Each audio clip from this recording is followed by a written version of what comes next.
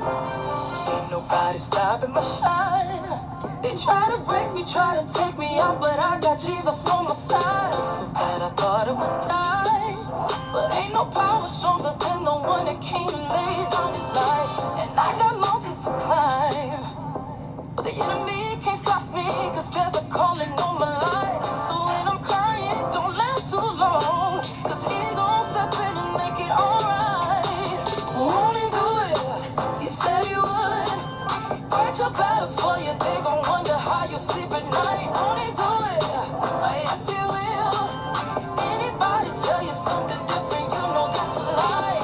You're gon' look back and be so amazed how it turned out, it's only his grace. Won't he do it?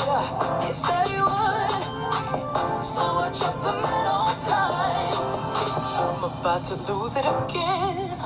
I'm about to let him know where I'm from. Don't take me there again. Just call on Jesus, my friend. Get me back in line one more time, cause he's always listening. Ain't nobody. Hey, Rachel. Good to see you on here.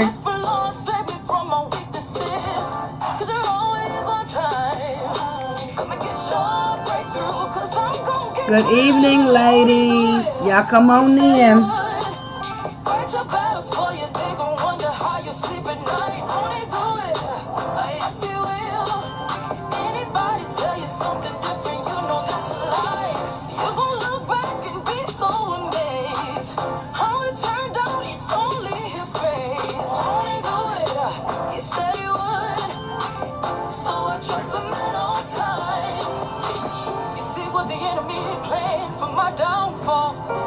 Turned out to be the greatest victory of my life. Cause when it comes at you fast and hard, there's only one that can come and make it right. So ain't no need for stressing and crying, cause he gon' show up just like he did the last time. And the last time, and the last time, I know. Won't he do it? Won't he do it? Yeah. Said he would. Fight your battles for you, they gon' wonder how you sleep at night. Won't he do it?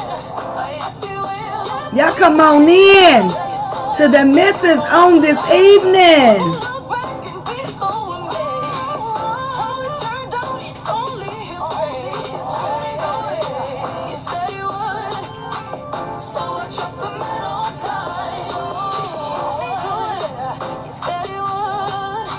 Yeah, I love music. My friend was in good spirits, she called, and we had Bible study. Praise God. Praise God, Rachel. Well, good to see you on here, honey. Come on. And I hope you read your homework. I hope you ready. Yes. Okay, we're going to go ahead and get started. We're going ahead and get started right now. I'm not going to hold you any longer. Let's go ahead and get this done. All right? Y'all come on. So listen. So on yesterday, I gave y'all the introduction of what to expect. Here for God's design for building your marriage. Amen. And so I gave you all some homework on last night, and you were to read Genesis chapter 2, 18 through 25. And I know y'all were like, really? Yeah. Unfortunately, I did. I was in it today and was like, let me read my homework. Listen. Hey, Minister Curl, good to see you on here. Listen, Khadijah, I promise you, in these next 8 weeks, you're going to see a total change, a total difference. I promise you. I guarantee it to you. No, I need you to get some water. Listen, talking to my godson, y'all. Okay, so we're going to go right into this lesson. I prayed yesterday. My only prayer today is, Lord, let the words of my mouth and the meditations of my heart to be acceptable unto thy sight, O Lord, my strength and my redeemer. And that I pray that every woman that's on here tonight will be blessed, will be encouraged, and will receive something not from me, but from the Lord. Amen. and that your love will grow deeper and deeper where it needs to be, so that you can be the wife that God had created you to be. Somebody ought to say, let me put this in here. Let me put this in here. Somebody ought to say, I am God's greatest. I am God's greatest design. Boom. I want you to say that to yourselves. I am God's greatest design. Amen. I am God's greatest design, because He designed you. He created you. Amen. So we're going to go ahead and move forward. Lesson 1 today. Wisdom from the Word. You had homework. You were to read Genesis chapter 2, 18 through 25. Let me put that in my comments here. 18 through 25. And that's there. You have to believe it for yourself. Okay, there. Genesis 2, 18 to 25. And it reads, I'm going to go ahead and read it first, and then we're going to go right into the lesson. So, in this particular passage of Scripture, Eve is created. Eve is created. And I want you to say to yourself, say your name. Serena is created. Khadijah is created. Carol is created. Amen. Rachel is created. You have to know from this day forward, in the next 8 weeks, concerning God's design for your marriage, make it personal. Make it personal. Instead of, and we know that in this particular passage of Scripture, Eve is created. So on today, you are created. And God is recreating you into His original design. And it reads, and the Lord God said, it is not good that the man should be alone. I will make him an helpmeet for him. Listen, some of you don't know what a helpmeet is. Some of you don't understand the purpose of you being the woman in the man's life. Some of you don't understand the concept of when you became a wife, you became the helpmeet for your husband. It's not good for a man to be alone. When Adam was given charge over the garden, he was given charge over the animals. He was given charge over the fowls of the air. He was given charge. And so when Adam began to look around and realize that the bears had a mate, the fowls of the air had a mate, every creeping thing had a mate. But as Adam began to look around, I can only imagine in his heart, he was feeling lonely. He was feeling like he didn't have anybody to talk to. He was feeling like there was no connection for him. So God created a woman for Adam, a helpmeet. Amen. So verse 19 says, and out of the ground the Lord God formed every beast of the field and every fowl of the air, and brought them unto Adam to see what he would call them. And whatsoever Adam called every living creature, that was the name thereof.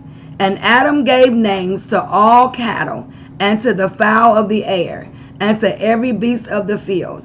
But for Adam there was not found an helpmeet for him. And the Lord God caused a deep sleep to fall upon Adam, and he slept. And he took one of his ribs, and closed up the flesh instead thereof. And the rib which the Lord God had taken from man made he a woman, and brought her unto the man. And Adam said, this is now bone of my bones, and flesh of my flesh.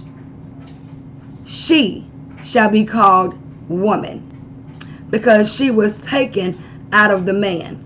24 says, therefore shall a man leave his father and his mother, and shall cleave unto his wife, and they shall be one flesh. And they were both naked, the man and his wife, and were not ashamed. I love this because if your Bible, if it's like mine, you would look in the word woman and the W is capitalized.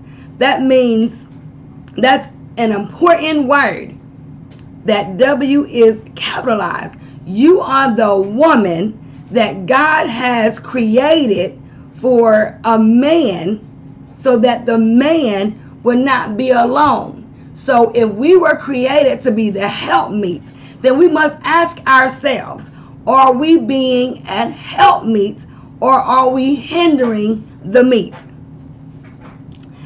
I like that. Can I say that again?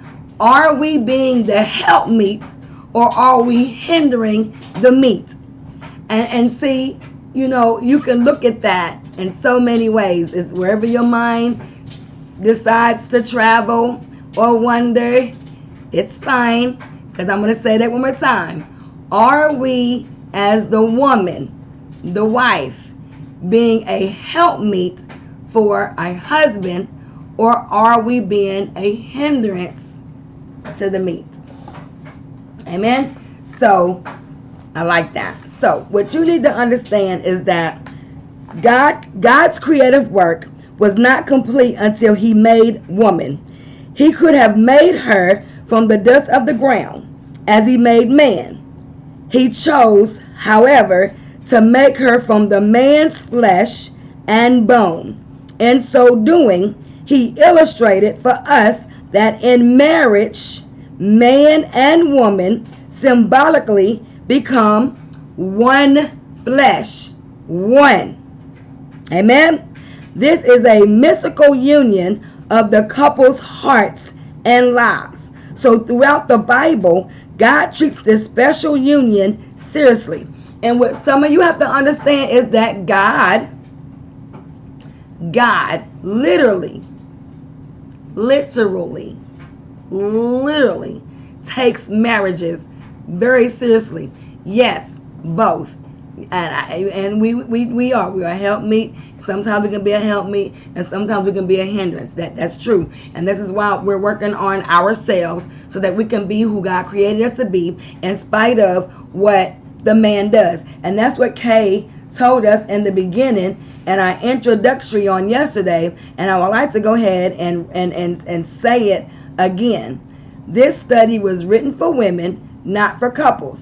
As I looked for a study on marriage, I found that almost all of them were written for men and women. In your homework, and I'm going to read this again, in your homework you will read some verses for husbands, but we will not study them. God expects us as women to obey his word for us, regardless of whether our husbands obey. So it's not so let's just say in the next 8 weeks, it's about us. It's about us as women. It's about us as wives, because God created us for a purpose, for his plan, and he wants us to be the wife that he created us to be. He wants us to be the helpmeet that he created us to be. But God knew, he knew that it would be the hardest thing. Literally, he knew. Why did he know that? Because sin entered into the garden. And where it reads in 25, and they were both naked, the man and his wife, and were not ashamed. They were not ashamed of their nakedness. They saw themselves as purity. They saw themselves as love. They saw themselves as comfort for one another. They saw themselves in the eyes where God wanted them to see. And now today in this society, we're not looking at our husband as a desire that they're in our life. We're not looking at them with love in our eyes. For some of us, we're looking at them with vengeance. For some of us, we're looking at them as resentment, bitterness, anger, malice, strife, contention. Just anything that we no longer see them that we saw them when we first married them. We no longer see them as when we first saw them, dated them, and now that we're married and we're now understanding why it has shifted, and that as God wants us to see each other. That's right. God wants us to see each other in our nakedness without being ashamed, without being embarrassed, without being angry with one another, without being resentful for one another, without being bitterness with one another. He wants us to see them as he saw them in the beginning. Amen. And so what we have to continue to understand is that if you are married or planning to be married, are you willing to keep the commitment which makes the two of you one? Now I'm going to write that question. That's the question that I am going to write. Are you willing? Are you willing to keep the commitment?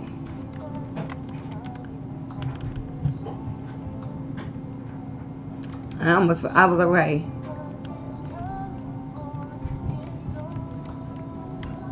Are you willing to keep the commitment which makes you both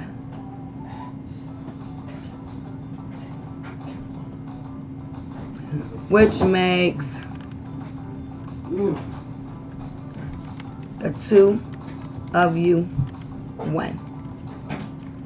Now, if you answer this question, are you willing to keep the commitment which makes the two of you one? Are you willing to do that? Because the goal in marriage should be more than friendship. It should be oneness. You know, that's a great, Minister Carol, that's good. Yeah, at first until we find out each other's character.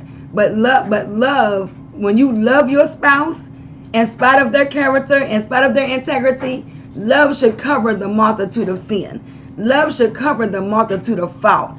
Love should cover the multitude of mistakes. But what happens is we have to ask ourselves, do we love them enough in spite of how they made us feel? Do we love them enough in spite of how we feel? And see, that's the thing. If we are one, then we're going to do that. But if we're married and we're living separate lives, it's not going to happen. It's not going to work. It's just not. So listen. God styles and equips men and women for various tasks, but all lead to the same goal, honoring God. Man gives life to woman. Woman gives life to the world. Each role carries exclusive privileges. There is no room for thinking that one sex is superior to the other. And that is so the key. When we look at Ephesians, thank you, Holy Spirit. Let me go to Ephesians right quick. When we look at Ephesians chapter 5, y'all should have your Bibles. And I didn't say that in the beginning. I apologize. You need your Bibles. You need your pens and your paper. Listen. Ephesians 5:21 says, submitting yourselves one to another in the fear of God. We are called to submit ourselves one to another in the fear of God. But you'll have some of those men, you got to listen to me. You got to obey me. You got to do what I say do. No, bruh, man. No, not necessarily, entirely, literally. That is what that scripture is talking about. Wives are to submit to their own husbands. Wives are to love their own husbands. But as wives and husbands, we are to submit one to another in the fear of God. That's right. We both need to fear God. That's right. But in this society, to be honest, nobody is fearing God. I remember when I first started going to church, I could see a difference then, and I can see a difference today. Nobody fears God like they used to. Me personally, I would be afraid. I've experienced God for myself. I've had my own. Listen, I'm like Paul on the road to Damascus. Jesus did the same thing to me, literally. And he changed my name. Ephesians, I'm sorry. Let me write that down. Ephesians 5:21. Ephesians 5:21. And what we have to understand is sometimes, let me put that up there. Ephesians 5:21. We are to submit one to another in the fear of God. Both of us should, the husband and the wife, should be fearing God. So it doesn't matter what, if my husband don't fear God, I need to fear God. I need to be afraid of what God will do to me if I'm not lining up with the word of God. Forget about what you got going on, but I can let him know, look at here, bruh. We in this together. You not you, me, I'm not me. We together. We in this thing together. We're no, when we said I do, we became one flesh. There's one flesh, one sound, one band. No, I'm just kidding. It started out there. It's a line from Drumline. But I'm just saying, we're one. We ought to be walking on the same beat. We ought to be walking on the same page. We ought to be walking the same talk. We ought to be acting the same way. We ought to be serving the same God. We ought to be obeying the same God, fearing the same God. This is what God called us to do. So this lesson that Kay Dago decided to do for women, because a lot of times women don't know their role.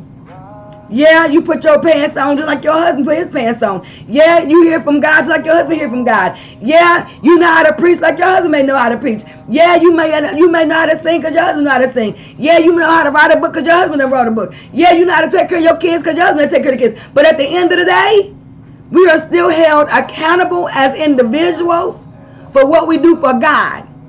But also, when we are that spouse, we ought to be encouraging our other spouses to do what is necessary. And I can't wait to start. I can't wait for Bishop and I, because we're going to teach that. The hypocrisy of marriage and ministry. Oh, it's going to bless you. And it starts August the 30th. That's right. It's all about God. They know this before they said, that's right. That's right. And I thought about redoing a teaching on know who before I say I do. Because so many times we feel, and I said it to somebody earlier, we think we can change them. We can't change them just as well as they can't change us. We must change ourselves for God. And God will do the rest. You work on you, God work on them. And then God works on us together as marriages. Amen. So I want to get to this book. So let me finish. Let me hurry and walk through this thing. So know this. God gave marriage as a gift to Adam and Eve. They were created perfect for each other. Marriage was not just for convenience, nor was it brought about by any culture. It was instituted by God and has three basic aspects. And I want y'all to write these aspects down, because I want y'all to write these down. I'm gonna write them in here. The first one is the first aspect. One is the man leaves his parents. The man leaves his parents. The man leaves his parents. Two, the man and the woman. The man and the woman are joined together by taking responsibility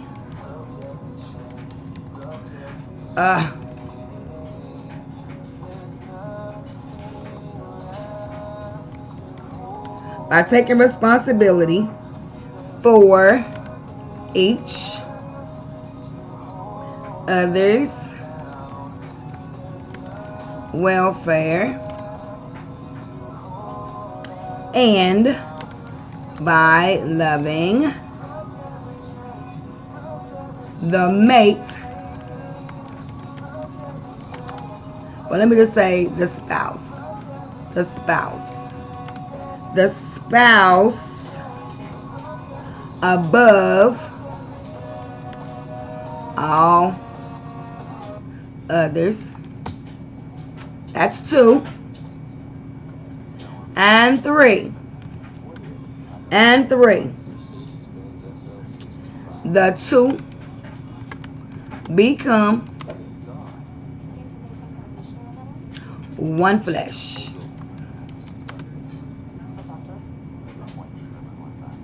In the intimacy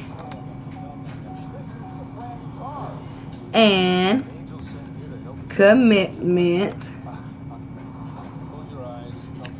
of sexual union. Okay, now I'm going to give one.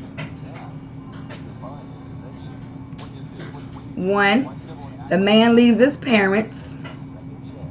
2, the man and the woman are joined together by taking responsibility for each other's welfare and by loving the spouse above all others. And 3, the two become one flesh in the intimacy and commitment of sexual union. Right? So what you have to understand is that when the man leaves his parents and in a public act promises himself to his wife. So when you stand and you're giving your vows to one another, you're saying, I take my lawfully wedded husband, or I take my lawfully wedded wife to have and to hold from this day forward. So in Matthew chapter 19, it tells us that the man is to leave his mother and his father and cleave to his wife. In another version, it says that the husband and the wife leave their parents and they connect to one another. And we're going to get into that, and we're going to express why here soon. So, with that being said, you have to understand that the sexual union reserves the marriage. And I know some of y'all were like, how is that possible? Because when you become one, in cultural times when they were committed to one another, the reason why they weren't told to have sex until they were married is because when you had sex, it consummated the marriage. It caused you to be one, a union. And so that's why God didn't want us out here having sex with everybody, because we were leaving our spirit open for all of these spirits to come in and just do the most. Right, not just physically, but mentally too. That's right, because they can physically leave, but their heart and mind still there. Right, and you're so right. And we're going to get into that right here in this lesson 1. But I got to finish this part right here before we go into that. But you're right, because you can't just be financially tied. You can't be legally tied. You got to be emotionally tied. You got to be physically tied, and you got to be spiritually tied. You got to be one. If they learn to be humble, it will work out. That's right. And humility, and if we would just use the spirit of humility, we would be so. But see, the woman don't want to humble. The man don't want to humble. The woman won't humble because the man won't humble. The man won't humble because the woman won't humble. And God is calling us wives to humble, to have the spirit of humility in spite of what the husband is doing. And Kay is trying to teach us how God can redesign and build our marriage. So here's a question. Verse 25 says, and they were both naked, the man and his wife, and were not ashamed. Here's the question. Have you ever noticed how a little child can run naked through a room full of strangers without embarrassment? He is not aware of his nakedness, just as Adam and Eve were not embarrassed in their innocence. But after Adam and Eve sinned, embarrassment, shame, and awkwardness followed, creating barriers between themselves and God. We often experience these same barriers in marriage.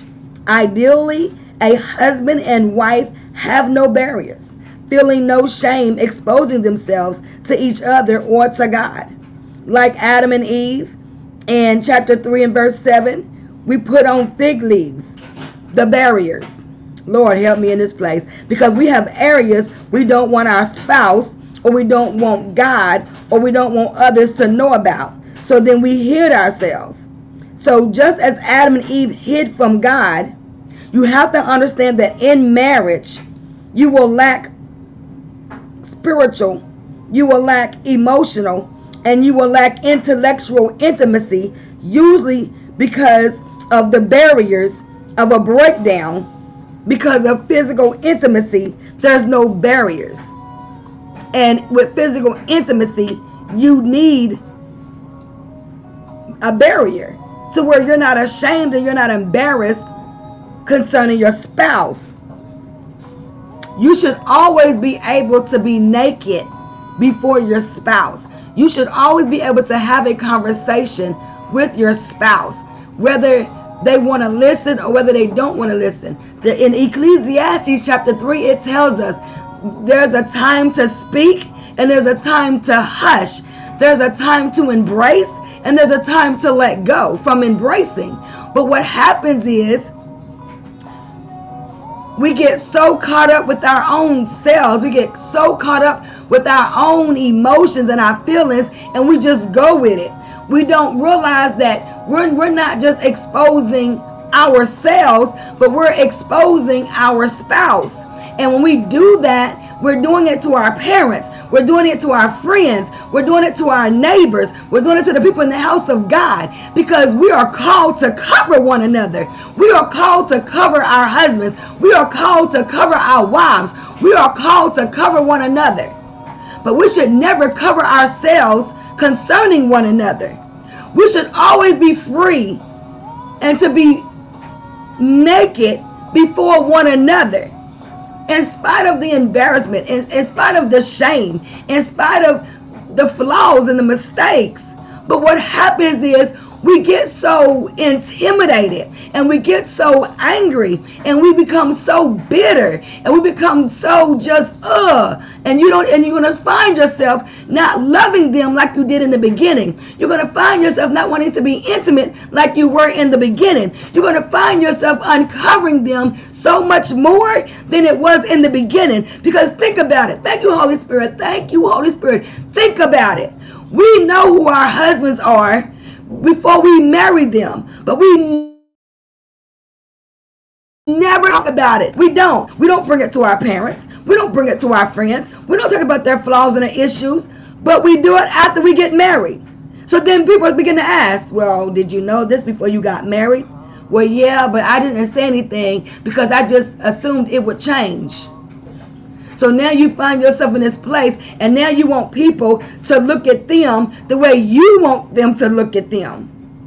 Now you want people to see their nakedness, and no one is supposed to see their nakedness but you. Lord have mercy.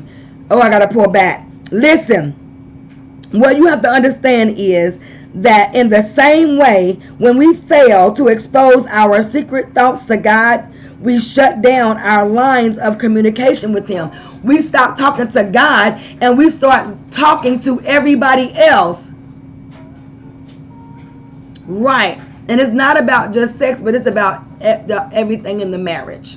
So what we have to understand is, and I like this right here, and I need to put this on the screen. If they learn to be humble, it won't work out. And then this one right here, that's the one. I won't humble because he won't. And here's the thing, and I wish I would have saw this before I went in here, because here I want to speak to that. And you're not alone. You're not alone in that statement. I won't humble because he won't. You're not alone in that. I did that. Well, if he doesn't do it, I ain't finna do it. If he do it, I'll do it. And it's tick for tat. And you can't do that. That's retaliation. And oh Lord, Romans 12. Let's go to Romans 12, and then we're going to go right into the lesson. Lord have mercy. Romans 12. Let's go to Romans 12. Romans 12. And I'm going to start at the 10th verse. Listen.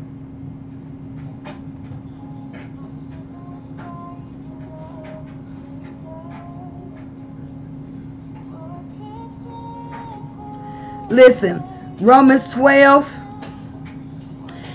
Romans 12. I hope y'all have your Bibles. We all been there. That's right. Listen. Romans. I'll put this up here. Romans 12. And I'm going to tell y'all why this is not good for us. But I'm going to read from 10. And I'm going to go down to, I'm going to read down to, do I want to stop at 19? No, I'm 21. I'm going to read down to 21. I'm going to put it on the screen. I'm going to put it on the screen right here. Right here, Romans 12, 10 and 21. And this is why it's not good for us to do this. And I'm going to start, well, let me go back to 9. Let me go up to 9. It says, Romans 12 and 9. Let love be without hypocrisy. Abhor that which is evil. Cleave to that which is good. Be kindly affectioned one to another with brotherly love and honor, preferring one another. Not slothful in business, fervent in spirit, serving the Lord, rejoicing in hope, patient in tribulation, continuing instant in prayer, distributing to the necessity of saints, given to hospitality. Bless them which persecute you. Bless and curse not. Rejoice with them that do rejoice, and weep with them that weep. Be of the same mind one toward another. Mind not high things, but associate to men of low position. Be not wise in your own conceits. 17 says, recompense to no man evil for evil. Provide things honest in the sight of all men. And I love verse 18. If it be possible, I can't say this enough, if it be possible, as much as that continues to lie in you, live peaceably with all men. Not just with your sister, not just with your parents, not just with your brother, not just with the people in the church, with all men. That's including your wife and your husband. If much as possible that lieth in you, be peaceably. 19 says, dearly beloved, avenge not yourselves, but rather give place unto wrath. For it is written, vengeance is mine, I will repay, saith the Lord. The Lord will repay. The Lord will take vengeance. But you got to leave him without an excuse. God is saying, I will do this for you, but look at what you did. I will speak to that, but look at what you said. I can move in that area, but look what you took out of the way. I can do this, but look at what you've done. James 4:7-8 says, draw nigh to God, and God will draw nigh to you. But prior, he says, submit yourself therefore to God. Resist the devil, and he will flee from you. You not resist the devil and he will flee from your daddy, flee from your wife, flee from your husband. No, resist the devil and he will flee from you. When you feel that tick for tat spirit rising up, resist it. When you feel like you're about to bring vengeance, resist it. When you feel like you're about to be nasty, resist it from you, so that you will submit. The only way that you will resist, if you humble to God, if you're using humility. Right. Listen. Verse 20 and 21 says this. Therefore, if thine enemy hunger, feed him. If he thirst, give him drink. For in so doing, you shall heap coals of fire on his head. 21 is my favorite. That is strong. You better say that, honey, because you ain't never lied. Yes, that tit for tat is I've been there, honey. I did it. Shh. Listen, my Aunt Curl is on here. She can tell you. Verse 21 is my favorite. Be not overcome of evil, but overcome evil with good. Jesus said to the disciples when they just kept falling asleep, I know your spirit is indeed willing, but your flesh is weak. Jesus knows we want to do right. Jesus knows we get tired. Jesus knows that it's hard. He knows. God knows every number of hair that is on our head. He knows us like the back of his hand. Why? Because he created us. Before he formed us in the womb, he knew us.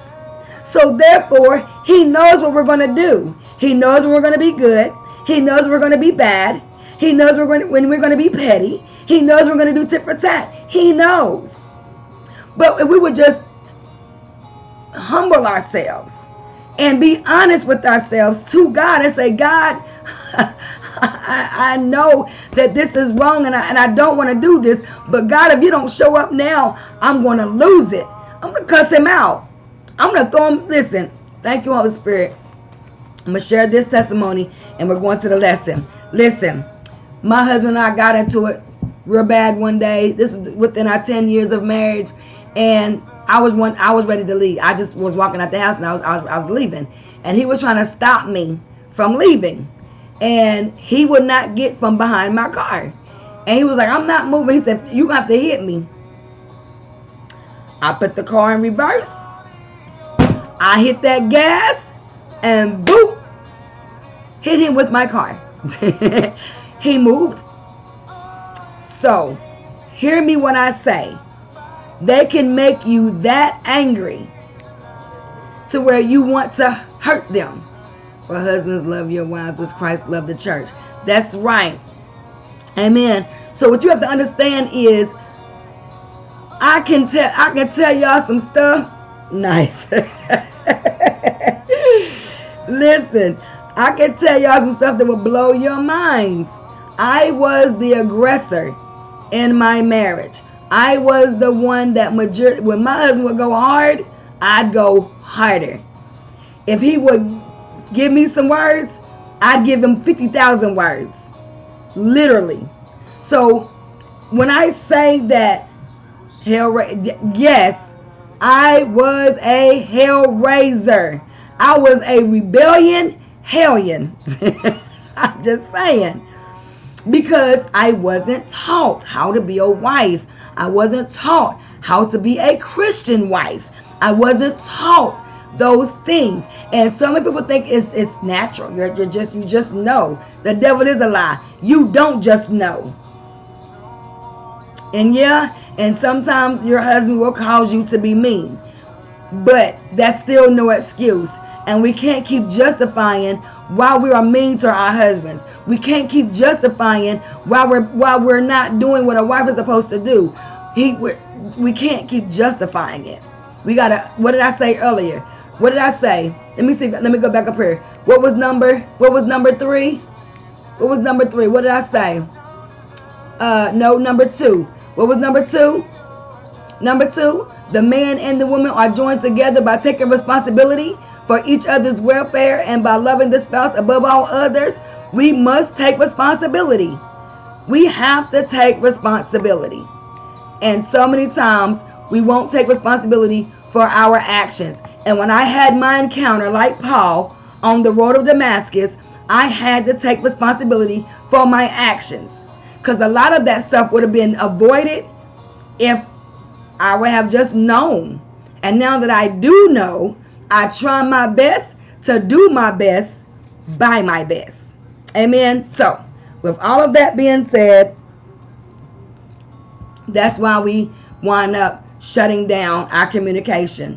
That's right. We must change. So now, here we are in our lesson 1, and we've read Genesis 2 and 24. So let me get you to understand God's design. And if we don't get through all the questions that are here, again, like I said, we'll carry it on for tomorrow. Understanding God's design. Even before the first man and woman sinned, God established marriage. It is not a prison establishment by culture, but a beautiful institution created by God for the best in family and society. The first home was perfect, without argument, without selfishness, without hostility. In order to understand the basic principles of marriage, we must go back to the beginning, before sin marred God's perfect plan. God is the author of marriage. So often we seek answers to our marriage problems from the world. Why do we do that? I don't know. But we do.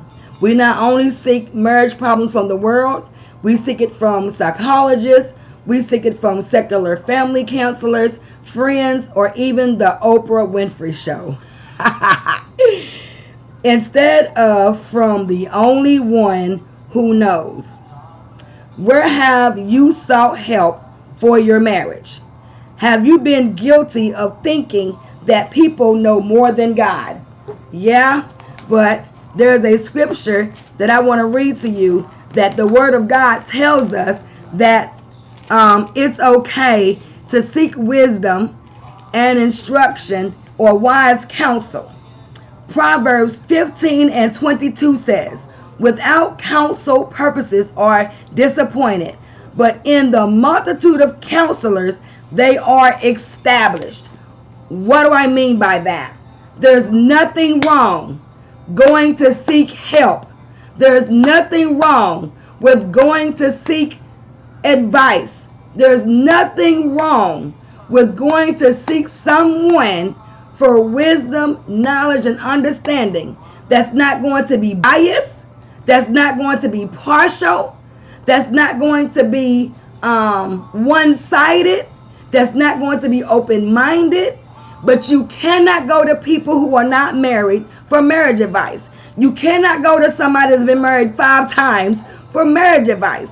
You cannot go to people who don't even have a solid relationship.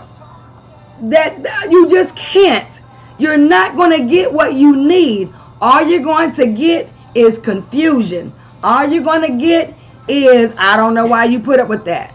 I don't know why you're still there. I don't know why this and I don't know why that. If I was you, I wouldn't put up with that. If I was you, I would just leave. Have you thought about divorce? Have you thought about this? Have you thought about that? Let me at them. I get them told. I do this. You don't need all of that negativity coming towards your home. No, you do not. You have to, if you have leaders. Now let me talk to those who have leaders. If you go to the house of God for worship and you have leaders, they should be able to give you the word of God. They should listen to you. They should be able to understand you. They should be able to hear you. They should be able to listen to you. But they should never tell you you should get a divorce. That's not the word of God. God would never say, get a divorce. He would give you peace about your decision concerning divorce. But the word tells us that when you get married the next time, let it be a believer. That they're on the same page, that they are one with you. You have to, listen, now today in this society, you have to make sure that Jesus Christ has to come down and sit next to you to tell me this or to tell me that. Right? Listen. So let me just go ahead and put that out there.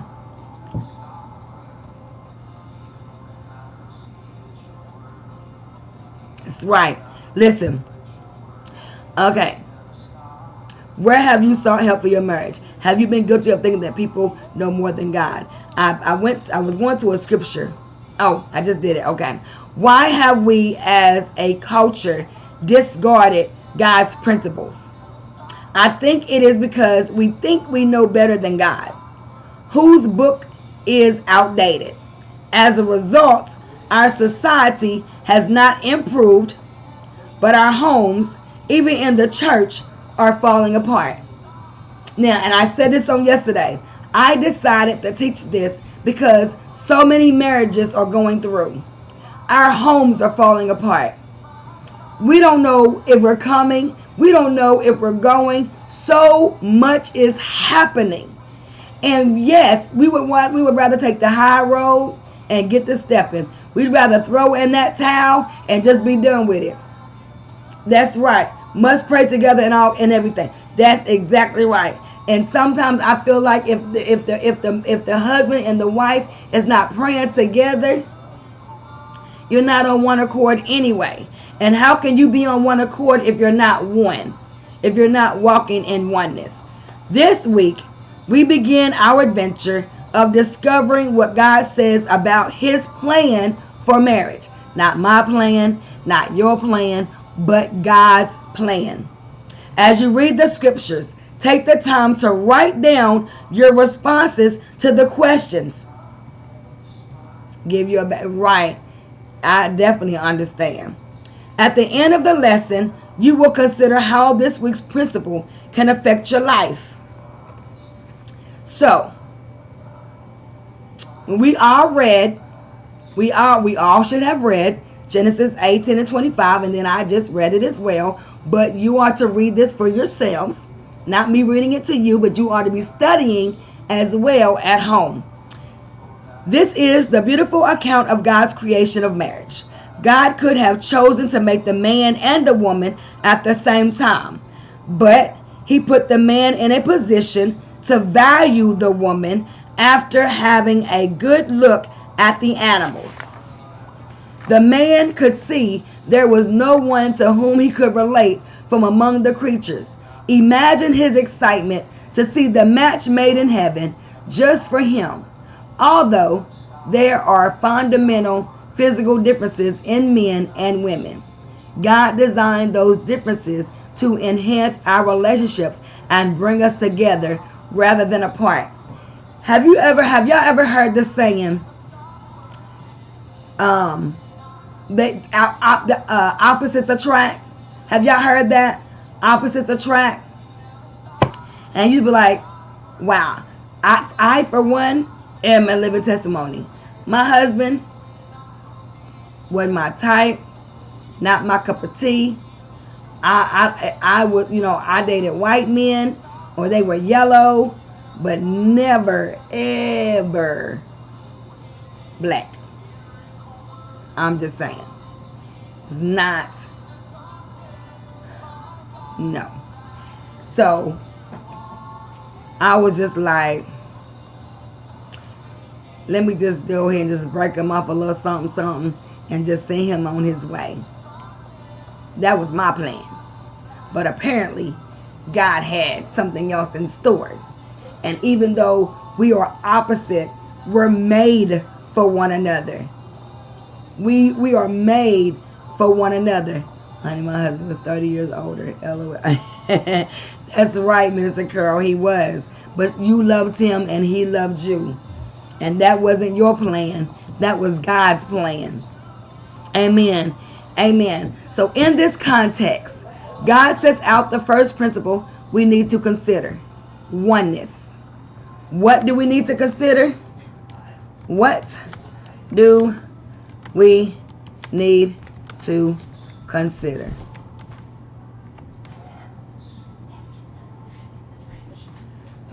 What do we need to consider?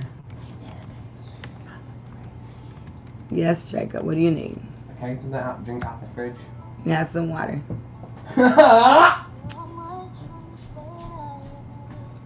I'm about to break him off. So here's the question. What do we need to consider? Oneness. That is what we need to consider. That's right, Kiana. Not broke him off something. It's I'm just saying. That's just what it was. You've heard my testimony plenty times before. I wasn't trying to be committed. I wasn't trying to be committed. I wasn't trying to be faithful. I wasn't trying to be married. Just break him out, send him on his way, and move on from there. But God had other plans that we can't do without God in it. That's right. So, listen. So, Genesis 2 and 24 below. Oh, and you might want to memorize that scripture. It says memorize it as your wisdom from the word this week. So the wisdom from the word this week is Genesis 2 and 24. And you are to memorize it. So you might want to write it on a 3x5 card so you can either carry it with you to review during the day or to place in a strategic spot where you will see it frequently during the week. Memorizing it will help you when you need to remember the principle as it applies to your life in different ways. So again, if Genesis 24 says, therefore shall a man leave his father and mother and shall cleave unto his wife, and they shall be one flesh. So her point is you realizing that y'all are one flesh. So because y'all are one flesh, then what you feel is what he feels. What he feels is what you feel. And that way it's about cleaving. Leaving and cleaving. When God gave me don't leave but cleave, the Lord gave me that feasting on love. And it's titled, y'all know I do my every year I do feasting on love marriage counseling. And and it's don't leave but cleave. Because what you have to understand is divorce is not an option by God, but it's a choice by man. Don't leave but cleave, because we would rather leave our spouse instead of cleaving to our spouse, when we're supposed to leave our parents, leave our siblings, leave our friends, leave our family members, and cleave to our spouse. It's not saying, well, we're going to talk about that here. I don't want to repeat myself. So that's verse. So the first thing you want to do, the first thing is memorize scripture, Genesis 2 and 24. First thing, memorize scripture, Genesis 2 and 24. Write it down on a 3x5 index card. The second thing is, list from this verse 3 things that should characterize your marriage. Now look, I want to show y'all. I did my little homework too. Well, y'all can't. Well, there you go. See, I did it. See my little writing. Y'all probably can't see it very good, but I want to let y'all know that I did my little homework too. So now I don't know what you wrote, but if you want to write it in the comment section, you can. Me and my left each other many times just to find each other again. Amen, Minister Carol. Listen, list from this verse 3 things that should characterize your marriage. I listed the 3 things that they wanted us to characterize, because it says there's a hint. The first 2 are verbs, which is leave, cleave, and one. Those are 3 things. Leave, cleave, and one. Notice that all 3 of these relate to the oneness that God desires us to have in our marriages. Right? We are to leave the mother, we are to leave the father, and we are to cleave to the one. And I know that was the 3 things, but I just shortened it and said leave, cleave, and one.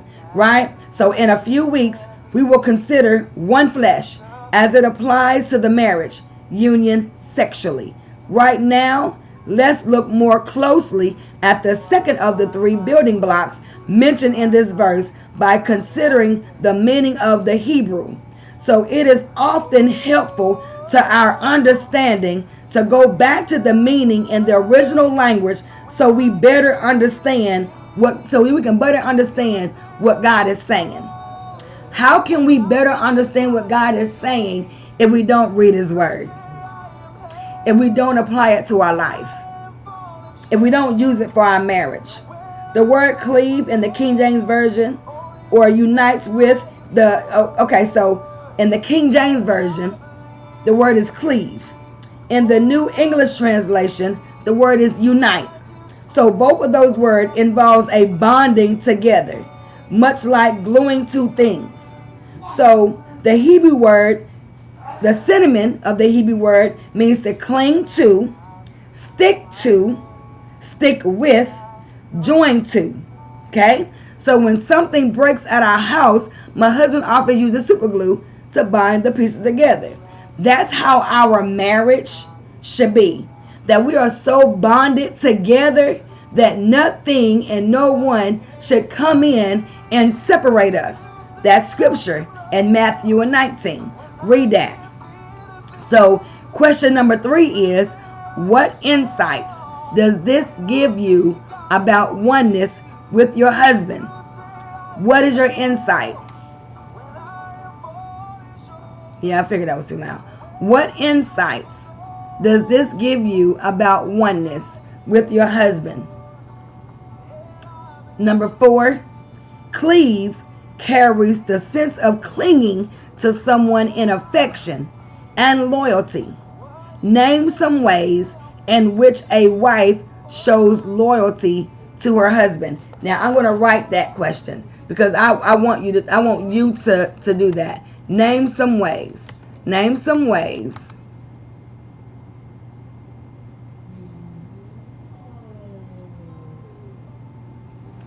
in which you, the wife,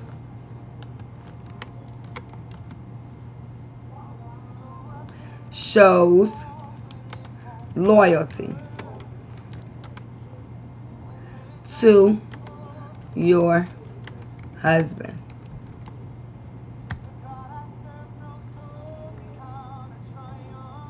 Now, that's a question you need to ask yourself right there, okay? Name some ways in which you, the wife, shows loyalty to your husband. Now, for me, I wrote respect, honor, listening, understanding, spending more time together, doing something that he likes to do. And, right, that's a question. Think about it. Name some ways in which you, the wife, shows loyalty to your husband. Name some things. Now, if you can't think of at least one, then there's a struggle in y'all's bonding. There's a struggle in y'all's oneness. There's a struggle with y'all doing things together. And so you might want to ask the Lord, pray to God, and ask Him how you can show your husband some loyalty. Trust, pray, give him space. Amen. That's good. That's real good. That's good. Put that up there. So, listen to this. We need to consider what it means to cleave so that we can better understand what it means to leave. Leave involves more than distance. It is an attitude of the heart. God's plan for marriage involves oneness. In order for two to become one, they cannot still be attached to anyone else, whether it's parents or siblings or friends. They cannot cleave unless they leave their family of origin. There are women who have left their homes in distance, but not emotionally or financially. And Khadijah, this is what you was talking about earlier when you were talking about, you know, they're not being able to. Let me go back because I want to see that right. Where is it that you said that?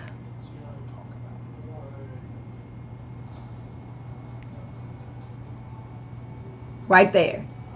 Right. Not just physically, but mentally too. That's right. We got to be able to, we literally have to be able to cling to them mentally, emotionally, physically, spiritually. That's oneness.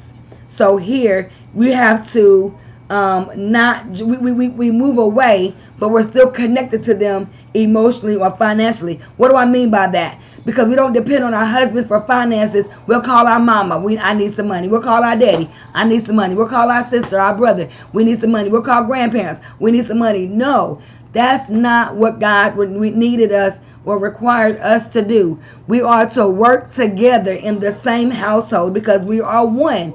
When we get married, we are our own new family. I said that earlier here when I said this is why a man leaves his father and mother and unites with his wife and they become a new family. When you say I do, you are now a new family. You are to work together. Amen. In everything that you do. That's why you leave your parents. So you're not dependent on your parents. You're now leaning to your wife. You're leaning to your husband.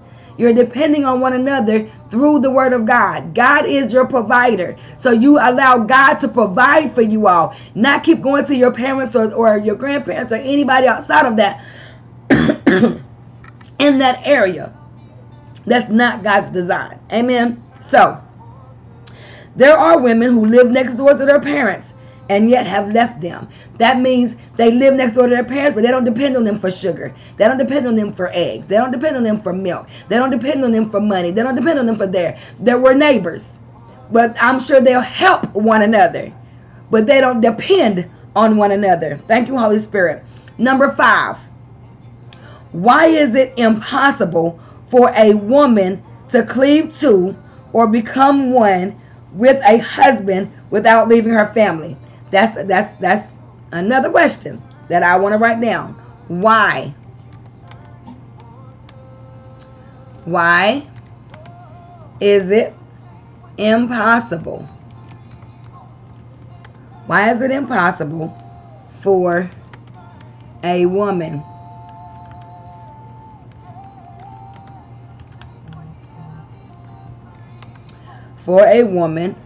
to cleave to or become one with a husband without leaving her family? This is good, y'all. I know. Listen, I answered this one very well. Family.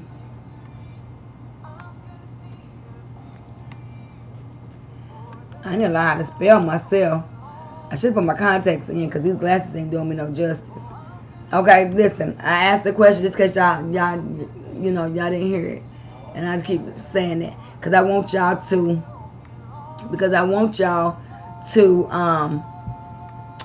really ask yourselves, and I hope y'all are writing this down and writing the answers down to these questions. I don't want to love that close. Woo.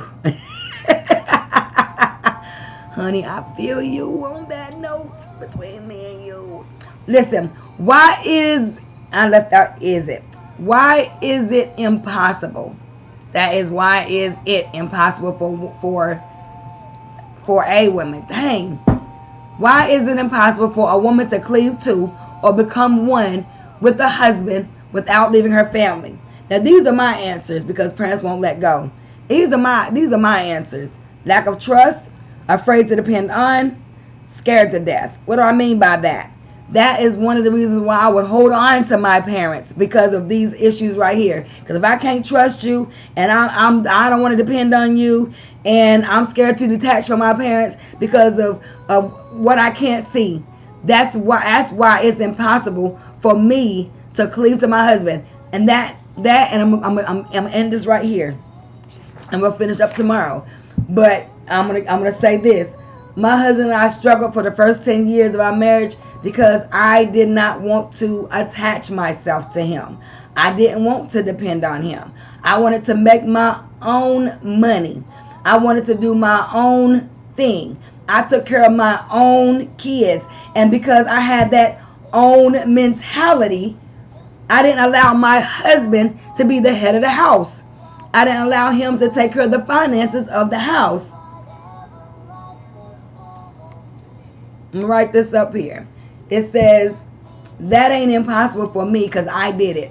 I'm trying to get physically away from them too because I live too close to my grandparents. And just because we are more family oriented don't mean we cleaving. And I get that. And I understand that as well. And that's why it's not for all women, but it's for those women who don't know how to detach. It's for those women who won't release the breast. It's for those women who won't release their father's pockets. It's for those women who have that independent spirit that won't just cleave to their husband. We don't cleave to our husband for lots of reasons, and these are just a few that I gave because that's where I used to be. Now my husband pays all of our bills, and I choose to pay the light bill. I just choose to do that because he pays our rent, he pays our car payment, he pays the car insurance, he buys the food, he puts the gas in both cars, he buys me what I need. He does give me money when I ask, if he has it. So he does 99.99% of the provider of our household. The only 1% is I pay the light bill because I choose to. And there are women out there. Right. And so that's what I choose to do. But he is the majority, the provider of our home. And so here's the thing. And because I learned that, and I'm called the help meet. Now my husband's been off work since May. And he just had surgery on yesterday, and so now I'm not in a place of selfishness. I'm not in a place of I work. This is my money. I'm not doing that. I'm not taking over the rent. I'm not taking and buying the food. Listen, first time in about, honey. Listen, I had to go to the grocery store. Listen, I had to go to the grocery store Friday. And I paid $264 in groceries in cash.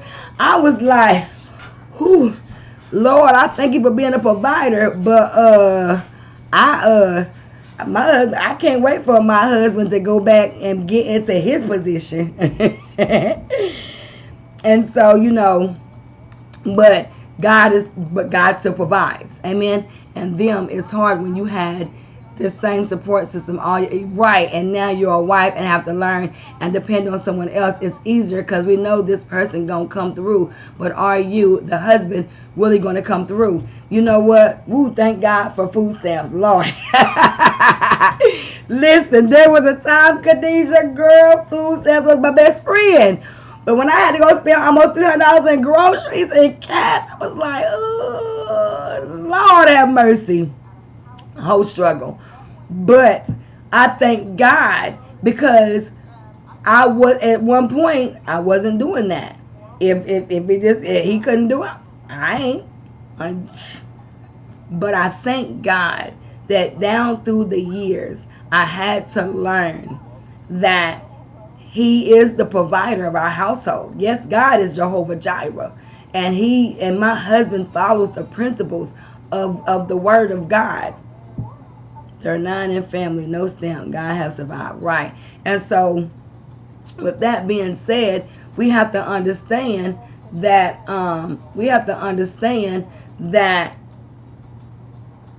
God is our provider.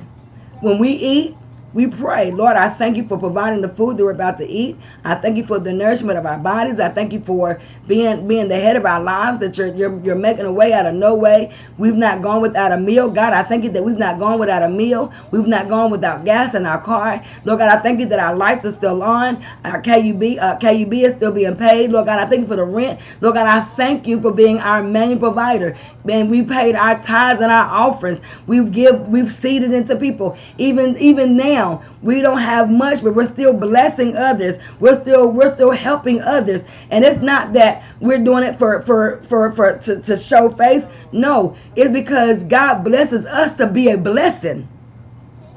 A closed hand don't get fed. You got to be able to open your hands to give so that God can pour that back into you. So we can't be selfish. We are one. And when you're a husband and when you're a wife, you are working together. You're walking in unity. You're uniting together. You're being together. You're on one accord. Amen. And so tomorrow we're gonna go tomorrow, and here's your homework. I know you're like, more homework. Listen, Lord, that's right. Listen. Here's homework. I know I could hear Khadijah's spirit. Lord, more homework. Read Ruth 1 through 18.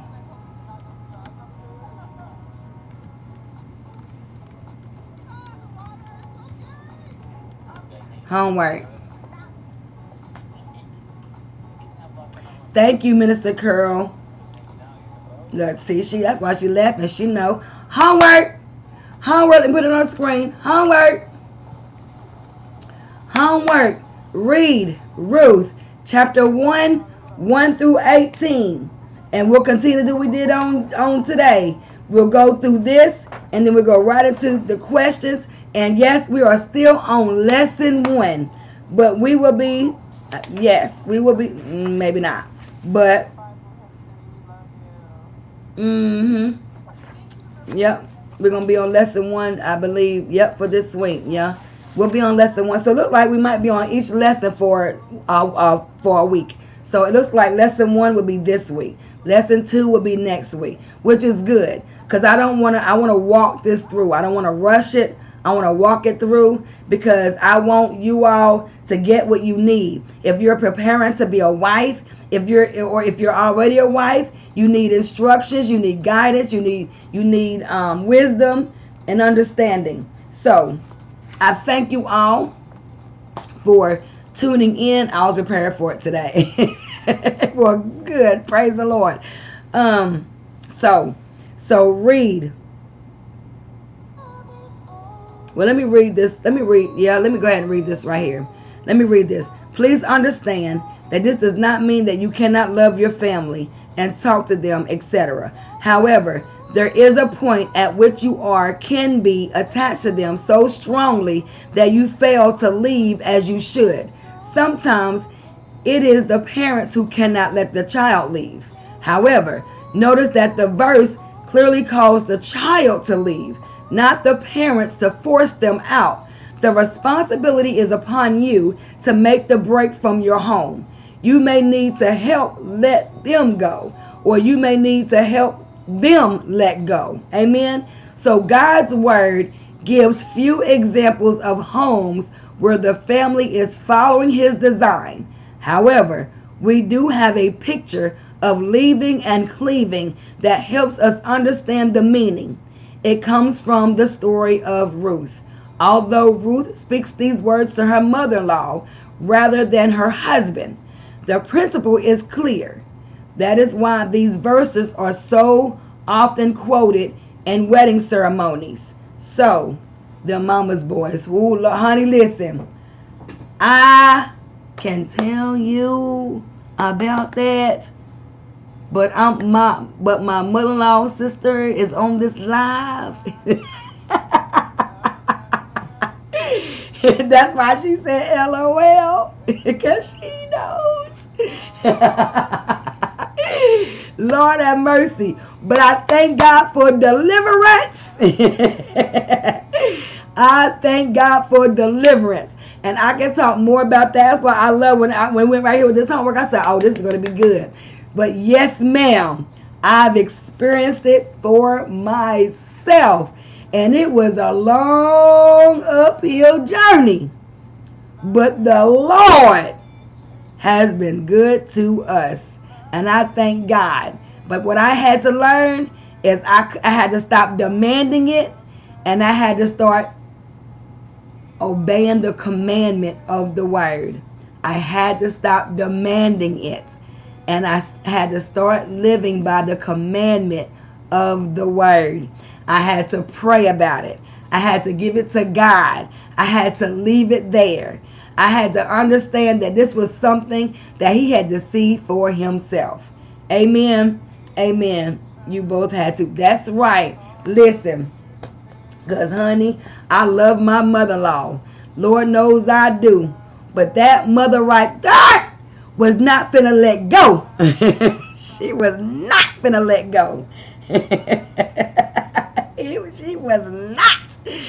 She was not finna let go. And every now and then, you know, I see it. But let me tell you something. My mother-in-law, me and her both, we have come a long way.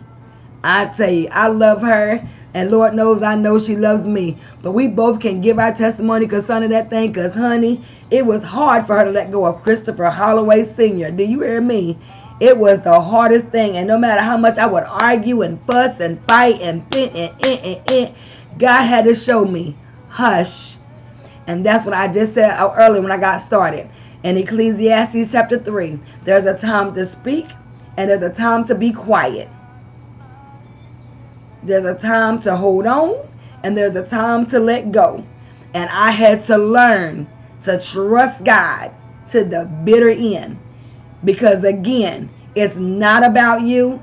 It's not about him. It's all about God. Yes. It's all about God. Amen. So I'm done. You have homework on tonight. Read Ruth chapter 1 verses 1 through 18. And if it's God's will, we'll be on here again on tomorrow at 6 o'clock. Amen. Amen. So I want you all to get it in. Amen. Get it in. This will be playing tomorrow at 6 p.m. So I still want you all to listen and follow along. Make sure you have your Bibles. Make sure you have your notebooks, your pens, taking notes, writing stuff down. If you have questions, you can inbox me. You have prayer, you can inbox me. However I'm able to help, I will do just that. Amen. So know that I love you all. I'm praying for you all. Continue to keep me encouraged. Continue to keep me uplifted before the Lord. Know that I love you, but God loves you more. And until tomorrow, if it's God's will, we'll be back to God's design for building your marriage. Y'all have a good night. And if it's God's will, I'll see you in the evening. Not in the morning, in the evening. All right. Bye.